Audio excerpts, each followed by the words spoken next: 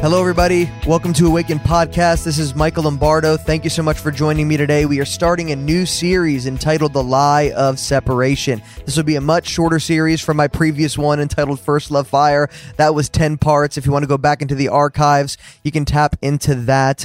But we are starting a new series entitled The Lie of Separation. I believe this is a very important message and series here. If this is a new thought for you, some things that I dive into, if you never heard those things before, just know this is well studied out. You can go into church history. There are many early church fathers that believed this, as well as many in the Trinitarian stream today that are alive and well teaching this. And it's a different perspective. Okay, and it's not splitting hairs here. There's a very important subject in the terms of we need to know how the Father views sin, how the Father treats us when we do sin and when we're trapped in darkness. Is he withdrawing himself? Is he forsaking us? Is he turning his back on us because he can't look upon sin? He's too holy to look upon sin. Well, Jesus declared that, and in the scriptures it declares that he will never leave us nor forsake us. And so we need to dive into this here. And this is based on Matthew 27, verse 46. I'm just going to dive right in. And these different series here, this series I'm going to tackle one question specifically. Did the Father truly forsake Jesus on the cross? And then in part two, I'm going to talk about, in terms of New Covenant believers, how we need to have a perspective of no separation and how that is very, very important. And we're going to continue upon that. But on this episode, I'm going to tackle Matthew 27:46 and give you a biblical foundation here. So this is Jesus. He went through suffering. He was ridiculed, beaten, ripped to shreds, his back tore off, his blood being spilt upon the ground, being nailed to the cross, just the most brutal suffering you could have experienced in his time under the Roman government.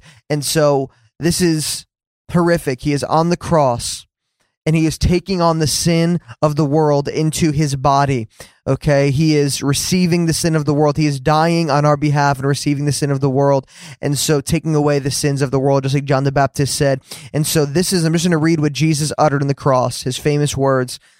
This is verse 46. And about the 9th hour, Jesus cried out with a loud voice saying, Eli, Eli, lama sabachthani. I think that's how you pronounce it. And he said, my God, why have you forsaken me? And so did the Father truly forsake Jesus? Was the Trinity of God separated or detached or suspended when Jesus was on the cross? Was there ever a time when the Father, Son, and Holy Spirit were not one? Because Jesus said, me and my Father, we are one. And the Holy Spirit is the very Spirit of Jesus Christ. The Trinity. This is Trinitarian theology here. Was there ever a time? And was it when Jesus was on the cross that the Father literally forsook the Son? Did that happen? Was the Father, Son, and Holy Spirit separated while Jesus was on the cross? I don't believe so. And I'm going to dive into this. Why is this so important? Why are we even teaching on this? Because it affects how we view God and how we view our relationship with God when we sin. Does the Father turn his back on us? Does he forsake us? Are we now separated from him when we sin and then we repent and then he comes back or he draws close at that point? And so there's a paradigm shift in the mind of believers that need to be adjusted here so that we could walk in continual unbroken fellowship with the Father, Son, and the Holy Spirit. And that we need to highlight and emphasize the finished work of the cross. And not only that, we need to truly examine and gain revelation on what Jesus did for us. This is the most important thing. This is the centrality of the gospel. What did Jesus do in his life, his incarnation, his death, his burial, his resurrection, his ascension? What did Christ accomplish on our behalf? It is unbroken union and so much more. And so we have certain mentalities from scriptures like this that we might not have the right biblical paradigm that affect how we approach God when we sin, affect our view of the Father. And oh, he's too holy to look upon me when I sin. And we know there's some scriptures there that we need to break down to prove otherwise. But this is where we're going here today. I truly believe that Jesus was not forsaken by the Father on the cross. And I've heard many say, well, Jesus experienced separation from God on that cross so that we will never experience separation again, meaning it was a part of his redemptive work, that Jesus on the cross experienced separation because we experience separation as unbelievers, because if we die and go to hell, we experience separation from God. And so on that cross, it was a part of his redemptive work that separation when sin came into Jesus' body and that darkness engrossed the cross and engrossed the Son of God when he was receiving our sin, that the Father had to look away, that the Father had to forsake the Son because the Father cannot be present or the Father cannot be looking upon sin. And so all of humanity is able to look upon the cross. We're able to teach the cross, preach the cross, go into the depths of revelation regarding the cross, but the Father cannot. The Father could not look upon the Son when he was dying for the sin of the world. The Father sent Jesus to the cross, but he could not be in union with Jesus while he was on the cross. He cannot be looking upon the Son when he was on the cross. I just don't feel like that is accurate. And there's a lot of church history, a lot of biblical teaching that will confirm this line of thinking, but just we've heard it one way for so long that it's hard to digest sometimes. But I understand when people say this thing, that Jesus was experienced separation from God on the cross and that we will never experience separation again. It feels good. It sounds right. But I think it goes much deeper than that. And so when Jesus said, "My God, why have you forsaken me?" what was he truly saying? In the fall, Adam and Eve, they walked with God in the cool of the day. They were able to experience his presence, experience his glory. Not only that, they were able to see in the realm of the Spirit.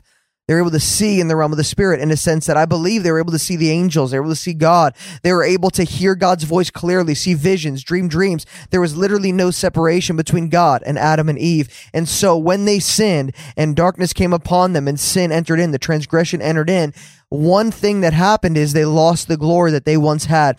Their relationship with God was disrupted, and I'm going to go into that in part 2. But one thing that they lost was their spiritual sight and their spiritual hearing. They were no longer able to see in the Spirit like they once were. They weren't able to hear the voice of God clearly because of sin. And that's what Jesus said when he walked the earth. He said, "Those who have ears to hear, let them hear. Those who have eyes to see, let them see." So there are people who don't have eyes to see. There are people who don't have ears to hear. And like Jesus said in the book of Revelation, he said, "To those who have ears to hear, let them hear what the Spirit of God is saying to the churches." So this is the verbiage of the Lord. If you have ears to hear, let them hear. If you have eyes to see, let them see. So I believe that what Jesus was doing in his life, death, and resurrection, among many other ways, he was restoring us. He did such there was such a multifaceted work in so many areas that needed redemption, and so much included in the cross and his life and death. There's so much that he has put in this beautiful inheritance in the saints for us. But one of it is our spiritual sight is now regained. Our spiritual hearing is now open. For those who are unbelievers that are walking around the world, they're not born again. They do not have the Spirit of God indwelling them.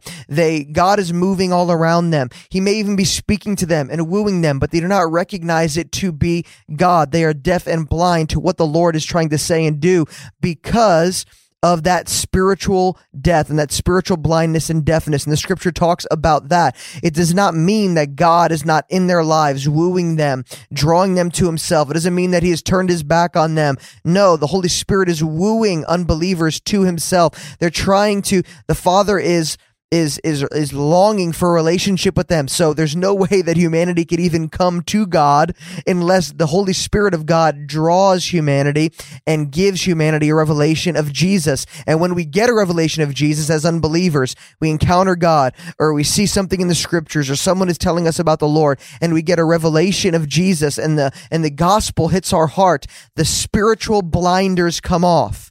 And the spiritual deafness begins to open up in our ears. That happened to me when I encountered Jesus Christ for the first time, and the presence of the Lord filled my heart, and I experienced him in a tangible way. I began to hear the voice of God in my day-to-day life. I began to get dreams that came from the Lord. I was walking around and I would see visions. I'd lay in my bed and I would begin to see visions. I had this spiritual connection between me and God was restored. Does that mean that God wasn't operating in my life as an unbeliever? Absolutely not. He was protecting me and saving me from harm. He was wooing my heart. God was not, he didn't turn his back on me completely and was just hoping that one day I would get it and I would stumble into the truth. No, he was relentlessly pursuing my heart, even as an unbeliever when I was trapped in sin. But when I came to faith and I was born again and Spirit filled, my spiritual eyes open, my spiritual ears open. I was able to hear, I was able to see. And of course, over time that grows and grows and grows. It wasn't in perfection. It wasn't like, I began to see and hear and I've just been, it's been perfect ever since then. No, it's a walk with the Lord where we grow and we mature in that area. But at the same time, it opened up to me. And so when Jesus, one thing that we lost in the fall was spiritual sight and spiritual hearing. And so I truly believe that on that cross, Jesus was experiencing what we experience when the sin of the world was entering into the body of Christ, into his servant body, when the sin of the world and darkness was on him. He was seeing through our broken lenses. He was experiencing what we experience. Have you ever felt like God was forsaking you? Have you ever felt like because of your sin, God was not looking upon you, that God was disgusted with you? Have you ever felt like God was not operating and moving in your life? That is a lie. Separation is a lie. Because of sin, that lie propagates in our minds. That is the effects of sin. When sin entered in, the lie enters in, and it causes us to feel a separation from God, but it is pseudo-reality. It is not real. It is fake. God is always wooing us, always in our lives, trying to draw us to truth, trying to draw us to himself. It is the Spirit of truth that draws us to truth. We cannot come into truth except for the Spirit of truth active and moving and operating in our lives.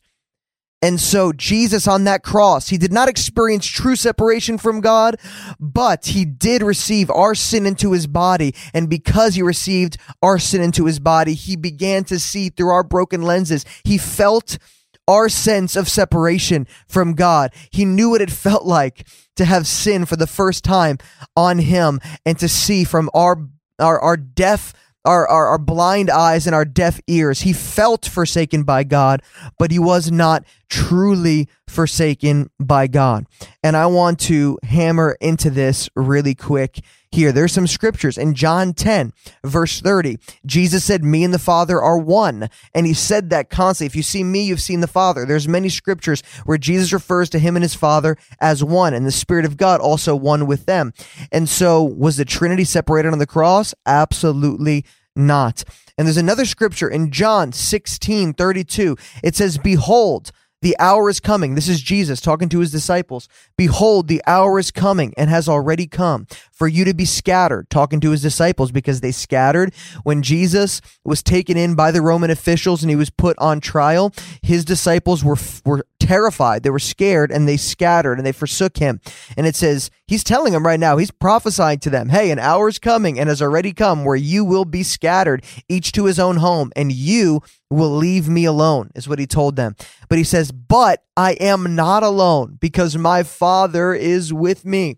So what he is saying here is that you guys, when I am on trial and when I am suffering and when I go to the cross, you guys will all scatter and you will leave me alone, but my Father will not leave me alone. He will be with me. That is specifically speaking about the cross. And there's so many scriptures about this, but 2 Corinthians 5:19 says this: God was in Christ, reconciling the world to himself, not counting their wrongdoings against them, and he has committed to us a word of reconciliation. So this is crazy because it says that God was literally in Christ when he was on that cross, reconciling the world to himself, not counting our wrongdoings against us. And now he has committed to us this word of reconciliation, so he could preach this word out there to a lost world. And so God was literally in Christ. The Holy Spirit, Jesus, God were on the cross, reconciling the world, doing that redemptive work on our behalf. So there was no separation between Jesus and God on that cross. And I want to break down Psalm 22 because Jesus was quoting Psalm 22. This is an extremely prophetic passage. And when Jesus quoted the first verse of Psalm 22, he knew exactly the theme of that psalm. He knew exactly what he was saying. He knew exactly what he was quoting. And there is a theme in this psalm. It literally outlines what Jesus experienced in his suffering, going to the cross, what he was experiencing on the cross. And so when Jesus quotes Psalm 22, verse 1, he's not just quoting verse 1. He is literally quoting the entire psalm. And so this is very important. I think this is going to open a lot of your eyes. And so Psalm 22, I'm going to read the entire thing to you. Psalm 22, it starts off, my God, why have you forsaken me? That's what Jesus said on the cross. Why are you so far from saving me from the words of my groaning? How many people have felt like that before? God, you're so far from saving me. Are you even listening to my cries? Are you even listening to my prayers? Are you even listening to my groanings? Where were you? Where are you? That is humanity's cry. When sin entered in, that was humanity's cry. And Jesus entered into that paradigm when the sin of the world first entered his body on that cross. He was feeling what we feel, seeing as we see, or not seeing as we don't often see. Verse 2. Oh my God, I cry by day, but you do not answer, and by night I find no rest. Yet you are holy, enthroned upon the praises of Israel. In you our fathers trusted. They trusted, and you delivered them. To you they cried and were rescued. In you they trusted and were not put to shame. But I am a worm and not a man. I am scorned by mankind and despised by people. I'm going to know that Jesus was scorned by mankind and despised by people. They mocked him. It says in verse 7, all who see me mock me, and they make mouths at me, and they wag their heads. He trusts in the Lord. Let him deliver him. Let him rescue him, for he delights in him. Does that remind you of anything? When Jesus was being crucified, they said, let God deliver him. If he is the Son of God, let God rescue him if God delights in him. That is literally what the mockers and the scoffers said while Jesus was being crucified. This was written thousands of years before Jesus walked the earth. This is such a prophetic psalm. In Psalm 22, verse 9, I continue. Yet you are he who took me from the womb. You made me trust you at my mother's breast. On you was I cast from my birth, and from my mother's womb you have been my God. He overshadowed Mary. And this is just talking about, the incarnation right here. Verse 11. Be not far from me, for trouble is near, and there was no one to help. No one was there helping Jesus. Many bulls encompass me. Strong bulls of Bashan surround me. The Roman officials, the Pharisees, the Sadducees, they were like bulls that surrounded the Lord. And they open wide their mouths at me like raving and roaring lions. But I am poured out like water, and all of my bones are out of joint. On the cross, your knees, they break the knees, and all your bones become out of joint when you're hanging on the cross. My heart is like wax and is melted within my chest, and my strength is dried up like a potsherd, and my tongue sticks to my jaws, for you lay me in the dust of death. How many know your tongue is stuck to your jaws? You have a dry mouth. Jesus said, I thirst on the cross. He said, I thirst. Verse 16, for dogs encompass me, a company of evildoers encircles me. They have pierced my hands and feet. You can't even argue this here. They pierced the hands and the feet of the Lord Jesus Christ. He was quoting this entire psalm. This is prophetic of his suffering on the cross. Verse 17, I can count all my bones. They say that he was torn up so bad when they whipped him that you could see his bones on his back and his chest when he was hanging on the cross. They stare and they gloat over me. Verse 18, they divide my garments among them, and for my clothing they cast lots. Wow. Remember when they cast lots for the fine robes of Jesus Christ? They cast lots. The Roman officials drew lots for his clothing. Verse 19, but you, O Lord, do not be far off. You come to my help. Come quickly to my aid. Deliver my soul from the sword, my precious life from the power of the dog. Save me from the mouth of the lion. You have rescued me from the horns of the wild oxen. I will tell of your name to my brothers in the midst of a congregation. I will praise you. And that's what Jesus did. He declared the gospel to his brothers and to those who are his own. You who fear the Lord, praise him, all you offspring of Jacob. Glorify him and stand in awe of him, all you offspring of Israel. For he has not despised or abhorred the affliction of the afflicted one. You hear that? Talking about God. God has not despised or abhorred the affliction of the afflicted one. This is God and Jesus. And he has not hidden his face from him, but he has heard when he cried out to him. So this verse here saying that while he was suffering, while he was on the cross, while all of this was taking place, God did not despise the affliction of Jesus Christ, and he has not hidden his face from Jesus, but he has heard when Jesus cried out to him.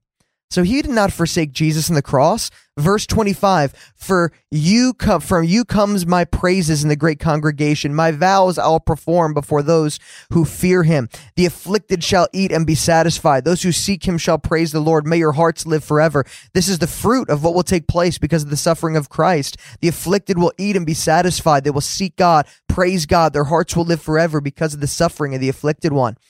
Verse 27, we're almost done here. 4 or 5 more verses. It really ends with a bang.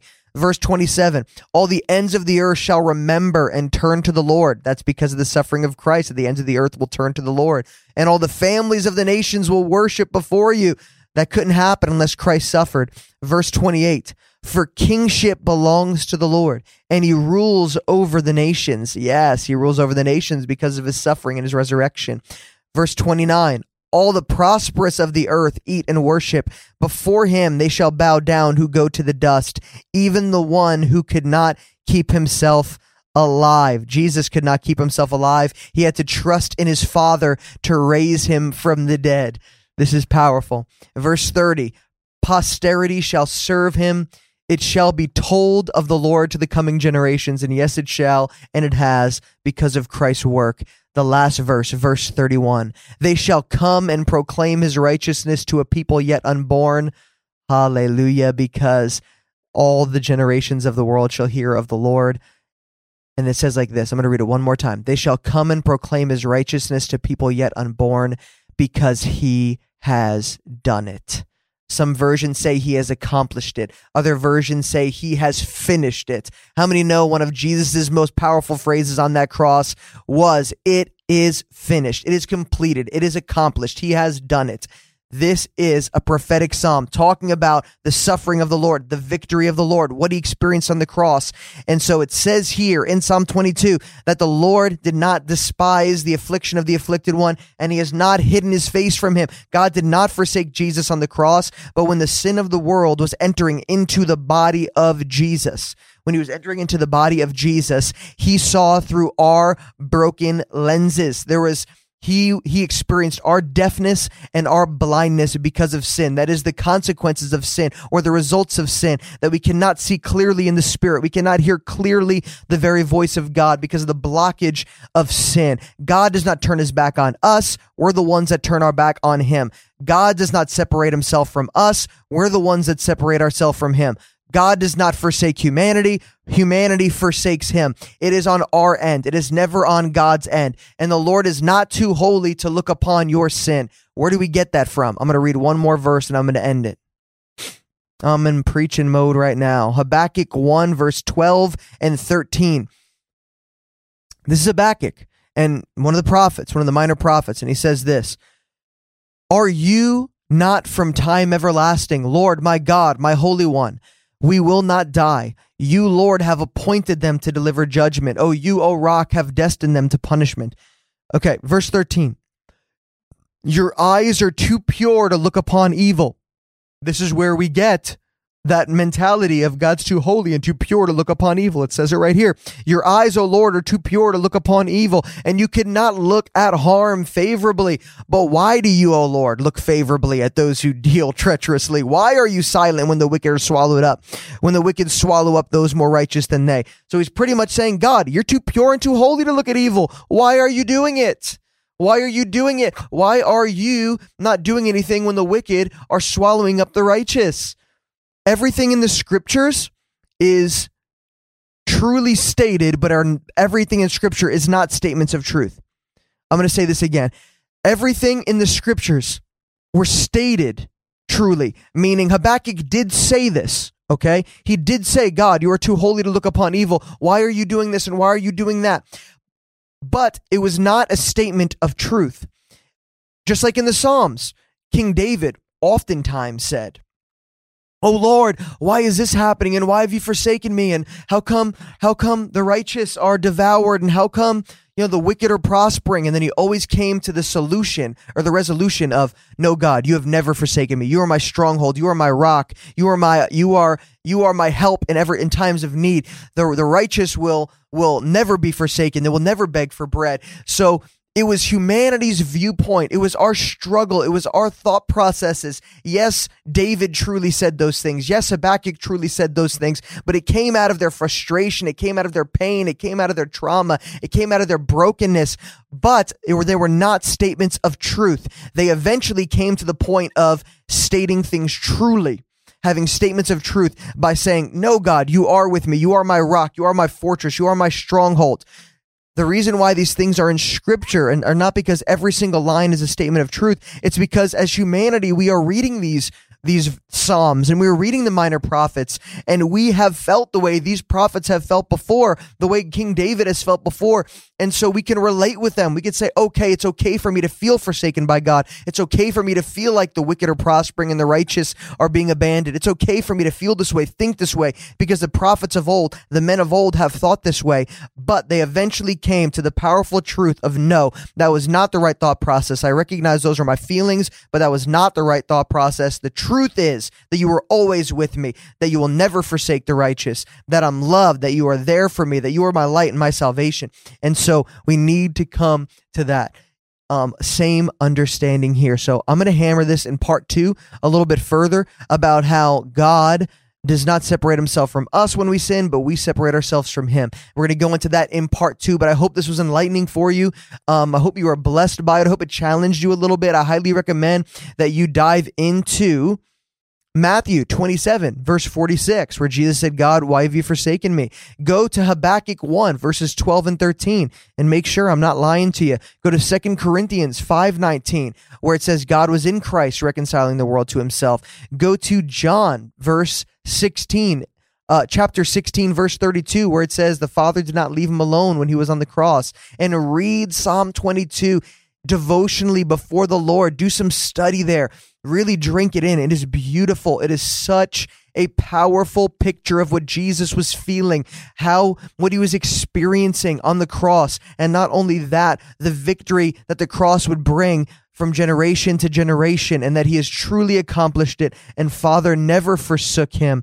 Jesus was experiencing our sense of separation, our feelings of being forsaken. He was experiencing that sense of forsakenness so that we never need to feel forsaken again. It wasn't that Jesus experienced separation from God because God was too holy to look upon the sin of the world that was falling upon the body of Jesus so that we will never be forsaken from God again. No, it goes deeper than that. God never forsakes anyone. God never pushes anybody out. God never withdraws from anyone. He's always drawing and wooing humanity and pursuing us relentlessly. But because of sin, we feel a sense of separation and forsakenness. And Jesus experienced that on the cross. His cry of God, oh God, why have you forsaken me, is our cry of God, oh God, why have you forsaken me? Even though it's not reality, it is a true feeling that humanity experiences because of sin. And Jesus felt that way on the cross. He experienced what we feel so that we never need to experience that again. We could live in the truth of the gospel and know that he will never leave us and he will never forsake us. He never has, and he never will. Bless you guys. Tune into part 2 of the Lie of Separation series. Thank you so much for tuning in. Make sure to subscribe, rate, and review this podcast. It'll be a huge blessing so we can get this out to more people. Tell your family, your friends, post it on social media, spread the word. If this has blessed you, make sure to do that so we can get it out to more people so they can be awakened by the gospel of our Lord Jesus Christ. Bless you guys, and I'll see you next time, or talk to you next time, on Awaken Podcast. Blessings. Hello, everybody. Michael Lombardo here. Let me tell you about this amazing online store, The Hope-Filled Journey. I definitely want to check that out today. Michelle and Renee Torres, they started up an online store in obedience to the Holy Spirit in the midst of a crazy year, full-time jobs, raising 4 small children. They stepped out in faith, and God is honoring it every step of the way. It's www.thehopefilledjourney.com. This is where you'll find extraordinary products, clothes, fashion accessories, jewelry, and more. You'll be able to find amazing clothes for spring, handmade jewelry. Their goal is to inspire faith through their product line, as well as high quality in all they do and produce. Check it out. It's thehopefilledjourney.com. And also, if you go, you got the promo code AWAKEN. Promo code AWAKEN. If you go to the website, you can get 25% off of all full-priced items, and all orders over $60 will ship free. And so that's 25% off today, all full price items, and any orders $60 or more will ship free. And so make sure to go to the website, that is www.thehopefilledjourney.com, and make sure to use promo code AWAKEN.